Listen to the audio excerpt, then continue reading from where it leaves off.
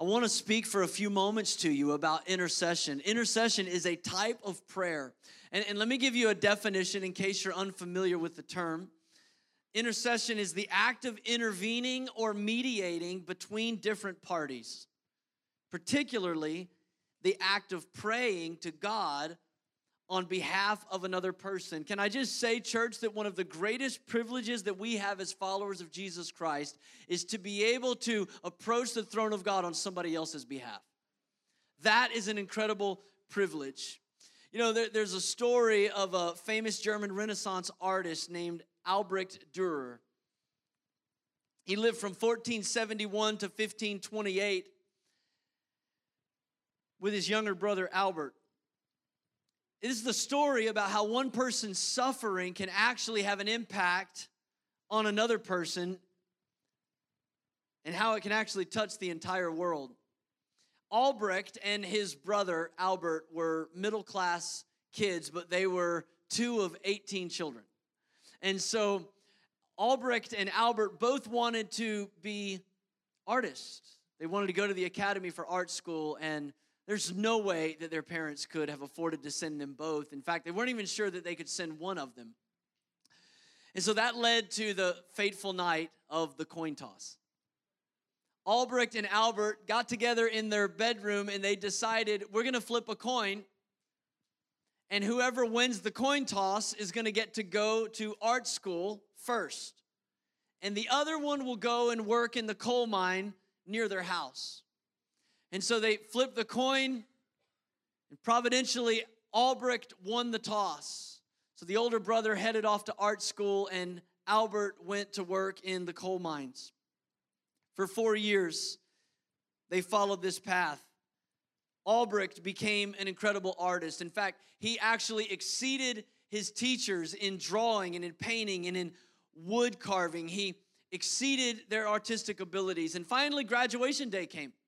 And 4 years later, Albrecht comes back home to celebrate and to tell his brother Albert, it's your turn. I'll provide now. I'll work so that you can go and get your education. And at that, Albert began to sob. And he showed his older brother his hands. And he said, the coal mine has been very hard on me these last 4 years. Every bone in my hands at some point has been broken. They're calloused. They're arthritic. There's no way that I could ever be an artist now. And Albrecht was so moved by that sacrifice, that gesture of kindness from his brother. He had actually been conscripted to do an art piece for a local parish. And so he asked his brother, he said, would you put your hands in a posture of prayer that I can draw them as a prototype for my art piece? And that drawing is one that we've all seen hundreds of times. It's been loved affectionately for generations of Christians around the world as a symbol. That picture that Albrecht drew in ink and pencil of his brother's hands. Those praying hands are a symbol and a reminder to Christians all over the world to pray and keep on praying. But can I tell you what else that picture illustrates? This picture illustrates intercession. Not just praying, but doing something for someone else. And can I say, church, this is the call of the church. This is what we're called to be a people that intercede. Intercession is often the unseen sacrifice that's laid on the altar of prayer for someone else's blessing. Today, I want to challenge you to intercession. When I think about intercession in the Word of God, I think immediately about Moses in the Old Testament. If you have your Bible, I want to just show you several places in the Scriptures. We'll put these on the screen here, but when I look at Moses' life, there's this pattern of as he's leading the people of God, he's leading the Hebrew people into their promised land. They complain, and then Moses prays, and then they complain, and then Moses prays, and continually he intercedes for these people. The first picture I want to show you is in Exodus chapter 15. This is right after they've come across the Red Sea. God has just delivered them out of bondage in Egypt, and they're in the wilderness now, and they have no water. For 3 days, they travel beyond the Red Sea, and there's no water. Finally, they come to a place called Marah. And actually, they named it Mara because Mara means bitter. And when they finally got to water, they realized the water was bitter. And so they began to complain. They grumbled against God.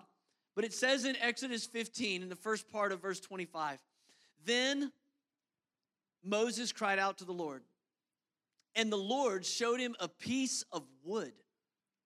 He threw it into the water, and the water became fit to drink. Yeah, I love that story. It's just so random. It's like he's praying, God, we need water. God showed him a piece of wood. You know, it reminds me that God has a lot of options. Like when we think we're out of options, when we're desperate, going, I don't know what I'm going to do. Like this doesn't seem to work. There's no way that'll work. What if and God says, did you try a piece of wood? Well, no, I didn't try a piece of wood. Can I just tell you, God is God and we are man. And God has resources. God has ways. And thank God that Moses in this moment didn't lean on his own understanding, but in all of his ways, he acknowledged God, knowing he would direct his path. And God said, here's a piece of wood. And he answered his intercession. Let me show you another one in Exodus 17, a couple chapters later. They're at Rephidim now, and the people are complaining again because once again, they have no water. And it says in verse 4 of Exodus 17, then Moses cried out to the Lord, what am I to do with these people? They're almost ready to stone me. Like, this is an honest prayer. This is not like, rhetorical. He really wants to know, what am I supposed to do with these people, God? Like, you brought these people out here. They literally want to kill me now because there's no water. God spoke to him and he said, Moses, I want you to take that staff that you used to strike the waters of the Red Sea and see it part. Now I want you to strike the rock at Mount Horeb, and I'm going to cause water to flow out of the rock. Now, let's be honest. If you're Moses in that moment, you probably would have rather just struck the people with the staff, right? You're like, Lord, I can't with these people. Like, every time something goes wrong, they want to throw stones at me. But thank God, Moses was a man of humility, and he took a posture of intercession. He said, God, what do you want me to do with these people? Like, I'm out of answers. What do you want me to do with these people? And God came through again. Let me show you another one in Exodus chapter 32. Moses is up on the mountain in Exodus 32. He's having an incredible encounter with God. I mean, this is the moment where he gets the 10 commandments etched in stone. I mean, this is that moment where for the first time in human history, someone goes up and gets a download from the cloud on their tablet. This is that moment. And Moses gets the 10 commandments, and all of a sudden God interrupts the moment he's having, and he says, Moses, you need to go down. In fact, it's really funny when you read it because God says to Moses, go down because your people are corrupt. Like, God's so fed up, he doesn't even take ownership anymore. Like, you remember when he met Moses in the wilderness, he was like, go tell Pharaoh, let my people go. Now he's like, Moses, your people are corrupt. Like, here's what they've done. They've made an idol in the shape of a calf out of gold. And now they're down there worshiping it as the God who led them out of Israel. Go deal with these people, Moses. And God gets so frustrated. In verse 9 of Exodus 32, he says this. He says, I've seen these people, the Lord said to Moses. They are a stiff-necked people. Now leave me alone so that in my anger I may burn against them and I may destroy them. Then I'll make you into a great nation. This is like the Noah moment. God's ready to hit a hard factory reset on Israel. He's like, forget it, Moses. I'll just keep you. We'll start over. These people are driving me crazy. But look at verse 11. But Moses sought the favor of the Lord his God. He said, why should your anger burn against your people, whom you brought out of Egypt with great power and a mighty hand? Why should the Egyptians say it was with evil intent that he brought them out, to kill them on the mountains and to wipe them off the face of the earth? This is intercession, church. Moses says, turn from your fierce anger, relent, and do not bring disaster on your people. Remember your servants, Abraham, Isaac, and Israel, to whom you swore by your own self, saying, I will make your descendants as numerous as the stars in the sky, and I'll give you your descendants all this land as I promised them, and it will be their inheritance forever. Do you know what Moses is doing right now? He's literally reminding God of God's promises. Can I tell you, when you pray God's word back to God, it's powerful. It's powerful. That's why I don't ever come to the prayer meeting without my Bible, because I got a lot to say, but none of it's as powerful as the authoritative word of God.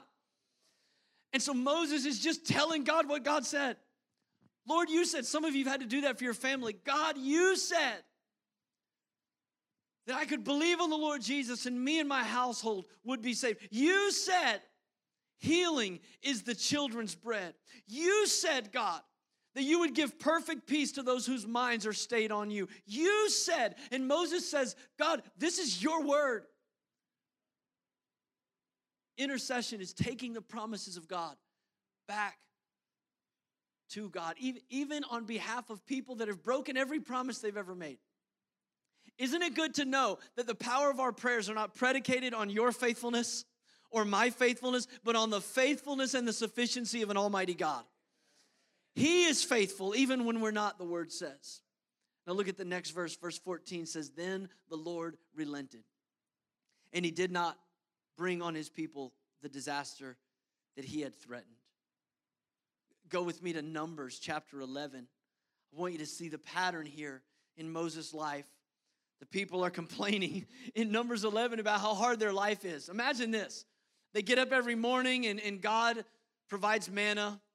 You don't have to make a run to the grocery store. You don't have to hunt anything. Like, God just feeds them every day. If you want to know if it's time to go, just look. There's a giant cloud in the sky. God's going to lead you by the cloud if it's nighttime. No problem. There's a big pillar of fire. God's going to just lead you. Your clothes never wear out. Your sandals never wear out. I mean, God's just providing for them. And now in Numbers 11, they're complaining about how hard their life is.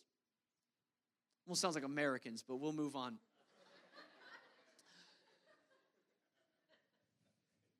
God's up there like, oh, you have problems. And so in Numbers 11, God does something. He sends a fire to burn the outskirts of the camp. And sometimes God will do that. Sometimes God will purge our lives. He'll allow the heat and the tribulation to come up. And Moses steps in the gap. In Numbers 11, chapter 11, verse 2 says this: when the people cried out to Moses, he prayed to the Lord, and the fire died down. Some of you, you know people, you love people, and right now the outskirts of their life are on fire. Like you're going, what are you doing? Like, wow, you're self-destructing. What is happening? Their life is on fire. They need somebody, some man, some woman, some teenager to stand in the gap of intercession and see the fire put out. Not because of their goodness, but because of God's faithfulness. Because God responds to the prayers of his people. He put the fire out.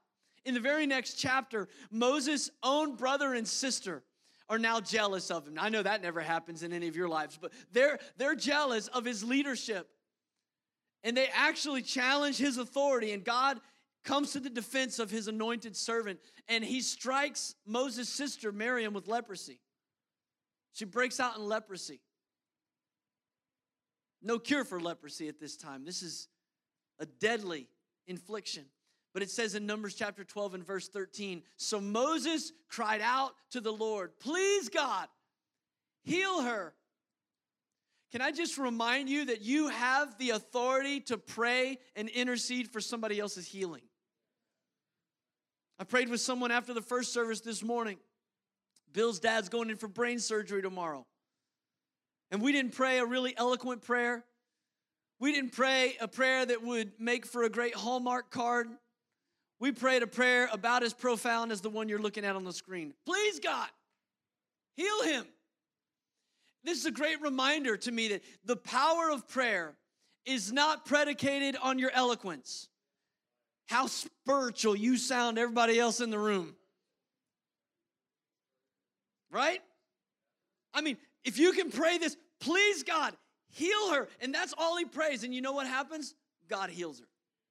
God responds to faith-filled prayer. Finally, he gets these obstinate people into the promised land. Like, you're here. We made it. We're here. We're at the promised land. It's right over there. And instead of celebrating God's faithfulness and following Moses' leadership, they tried to start a revolt. They tried to pick new leaders.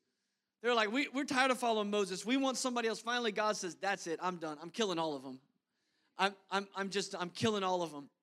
Numbers chapter 14, verse 19. One more time, Moses cries out in intercession. One more time, he takes that posture. And it says, he said to the Lord in Numbers 14 and verse 19, in accordance with your great love, forgive the sins of these people, just as you have pardoned them from the time they left Egypt until now. It's almost like Moses is praying this prayer. He's going like, I know I've said this before and you've done that before. And I mean, from the time you saved them, from the moment they came out of Egypt, they keep turning their back on you. They keep threatening to kill me. They keep rebelling. And he prays this prayer yet again. And I don't know what that does for you, but it reminds me of this. Even if I've prayed for somebody 1,000 times, I can come into God's presence on their behalf again and say, Lord, do it again. Do it again. And some of you, you know people like that. You've been praying for them for a long time. And to be honest, if God took them out, you would be like, well, they kind of had it coming. It's not like he didn't save them 100 times before, but there's something in your heart that just wants to believe, and you should. I'm telling you, you can say, God, do it again. Do it again. Save these obstinate people. In Numbers chapter 16, a guy named Korah, he decides that he's going to start a mutiny. Him and 249 other people decide that, you know what, they're just as spiritual as Moses is, and so they should have just as much authority. And so they said, we're going to go to the tent of meeting, you know, that place where God spoke to Moses face to face as a man speaks to his friend. We're going to go to the tent of meeting, and we're going to pray, and we're going to get a word from God. And the Bible says literally, God told Moses and Aaron, like, just move to the back of the tent. Like he's thinking, I'm about to kill all these. Like this is a convenient moment. They're all together. It'll be one shot. It'll be quick. I mean, just move over. He tells them, go to the back of the tent so I can kill these people. God's done. But Moses tells Aaron, as a plague of judgment is breaking out across the people, Moses tells Aaron, he says, run to the altar, get the coals off the altar, the ones that they would put in the incense for the prayers. And he said, get out here. And Aaron grabs the coals from the altar. He runs out and he stands between those that are still living and those that are dead. And he holds up the censer and the incense begins to rise. And the Bible says the plague stopped right there. Church, that's intercession. When we take a posture, the Bible says our prayers rise like incense upon the altar in the Lord's presence. When we take a posture of intercession, we're spiritually standing in the gap between those that are alive and those that are dead. And they might deserve God's judgment, but somebody stands in the gap. A remnant people says, God, not in my generation. Now, I know America has turned its back on you, but God, we're holding up the censer of intercession. God, we're praying, let the smoke rise from the altar. Not in my generation, God. I know they deserve it. But God, would you hear the prayers of your people one more time? And the plague stopped. That's what it means to stand in the gap. Let me tell you one more story as the worship team comes. In Numbers 21, the people got impatient again with God. They're complaining again. And it says in verse 6 of Numbers 21, then the Lord sent venomous snakes among them. I mean, why not? You know, like not having water, that didn't soften their hearts. Worrying about food, that didn't do it. A plague, leprosy, boils, that didn't seem to work. Let's just do snakes. You know, God's creative in the way he can bless you, but can I just say he's also very creative in the way he can curse you. Like, oh, you want to complain again? Let's send venomous snakes to bite the people. And many Israelites died. I know it's not funny, but it's old story. We got to laugh at the irony here. Verse 7. The people came to Moses and they said, we sinned. Like, see, snakes worked. Nobody likes snakes. We sinned when we spoke against the Lord and against you. Pray that the Lord will take the snakes away from us. So Moses prayed for the people. One more time. God, these people. Lord, would you forgive them one more time? Would you heal them one more time? And God gives him a word. God says, and God will do this when you pray. He'll give you unconventional answers. He said, Moses, I want you to make a serpent out of bronze, and I want you to put it on a pole. And then I want you to go and stand among the people, and I want you to hold it up in the air and tell the people, whoever looks will live. So all these people are dying from poison, from snake bites. And here comes Moses with this serpent on a pole. And he's like, look at the serpent on the pole, and you'll be healed. And it worked. And even to this day, we're all familiar with that symbol. We've seen it as a medical symbol. We'll show it to you here. The serpent on a pole. There's different variations of it, but can I just encourage you, next time you see that symbol on the side of an ambulance or on a patch on a doctor's lab coat, to know that that's not just the symbol for healing, that you can recover. It's a picture of intercession. Somebody had to hold the pole. Somebody had to stand in the gap. Somebody had to get a word from God on how the healing could come. That's what intercession is all about, church.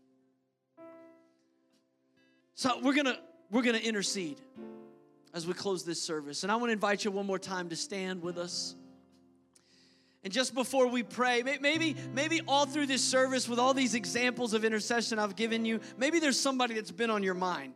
Maybe it's a family member, a loved one, a friend. Maybe it's an enemy, but somebody that you just keep sensing that like, oh yeah. You feel the Holy Spirit just blowing on the coals of your intercession, that they would once again burn and rise like incense to the Father. We're going to pray for them. But maybe somebody's here today and you need someone to hold up the pole for you, to stand in the gap and believe for you. Maybe you're here today and you're hearing this service and we're all praying and we're singing together, but you're far from God. You feel distant from the Father. I want to share one more verse with you, and it's from the lips of Jesus, our Lord. Jesus was explaining salvation and how that works to a Jewish rabbi named Nicodemus. So Nicodemus was very familiar with the scriptures that I have preached from this morning. He knew the Pentateuch. And so Jesus is explaining salvation to Nicodemus, and he says this in John chapter 3 and verse 14. He says, just as Moses lifted up the snake in the wilderness, so the Son of Man must be lifted up, that everyone who believes may have eternal life in him. See, the snake doesn't represent Jesus. The Bible says when Jesus went to the cross, he became sin. The snake was the cause of their death.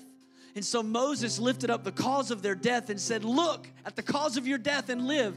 Jesus became sin. He carried your sin to the cross. And when he hung and died there, what Jesus is saying is, look at your sin. The cause of your sin is going to become the cure for your life. Look and live at Jesus. Look and live because your sins are nailed there. And if you're here today and you're far from God, can I just hold up the bloodstained banner of the cross of the Lord where your sins were conquered? And if you'll believe, the Bible says if you'll confess your sins and believe in your heart, you'll be saved. God will forgive you of your sin. So can I encourage you, if that's you, as we pray, as we intercede for our loved ones, if that's you today, just begin to say what we were singing early. Lord, I'm sorry. I'm sorry if I just gone through the motions. I'm sorry when I forgot that you were enough. I'm sorry, Lord. I just want you. I just want you. Now come on, one more time before we end this service. Let's turn this house into a concert of prayer. Let's intercede today. Father, we lift our voices all over this room. Lord, we lift our voices. We invite your Holy Spirit to prompt us to pray. Lord, thank you for bringing those loved ones, those family, those friends to our hearts, to our minds. Lord, thank you for stirring our hearts today to pray for this nation. God, we pray that you would move in response to the prayers of your people. For those that have tried and failed 100 times again, Lord, we pray, do it again. Lord, do it again. Lord, for those that are sick in body today, Thank you that we don't have to be eloquent. We don't have to know how to say all the right words. We don't have to be able to quote a bunch of scripture. We can just call out to God in faith today. Please, God, heal her. Please, God, heal him. In Jesus' name, we call out in faith. We ask for healing. We ask for deliverance. We ask for salvation. We ask for a complete and total recovery in physical bodies today. Please, God, heal them in Jesus' name. Lord, we ask for you to give creative solutions. Lord, for those problems that just can't be solved in the natural. God, if you can show Moses a piece of wood and purify the water, God, there's nothing you can't do. We intercede today for revelation, for insight, for those that are confused about the next step. They don't have clarity for tomorrow. They don't know which way to go. God, we look to you, Jesus, the author and the perfecter of our faith. Jesus, we look to you today for clarity, for wisdom. God, we pray for those in our lives that the outskirts of their life are on fire right now. It might be a self-caused destruction. It might be circumstantial. But God, we stand in the gap today and we say, Lord, put the fire out.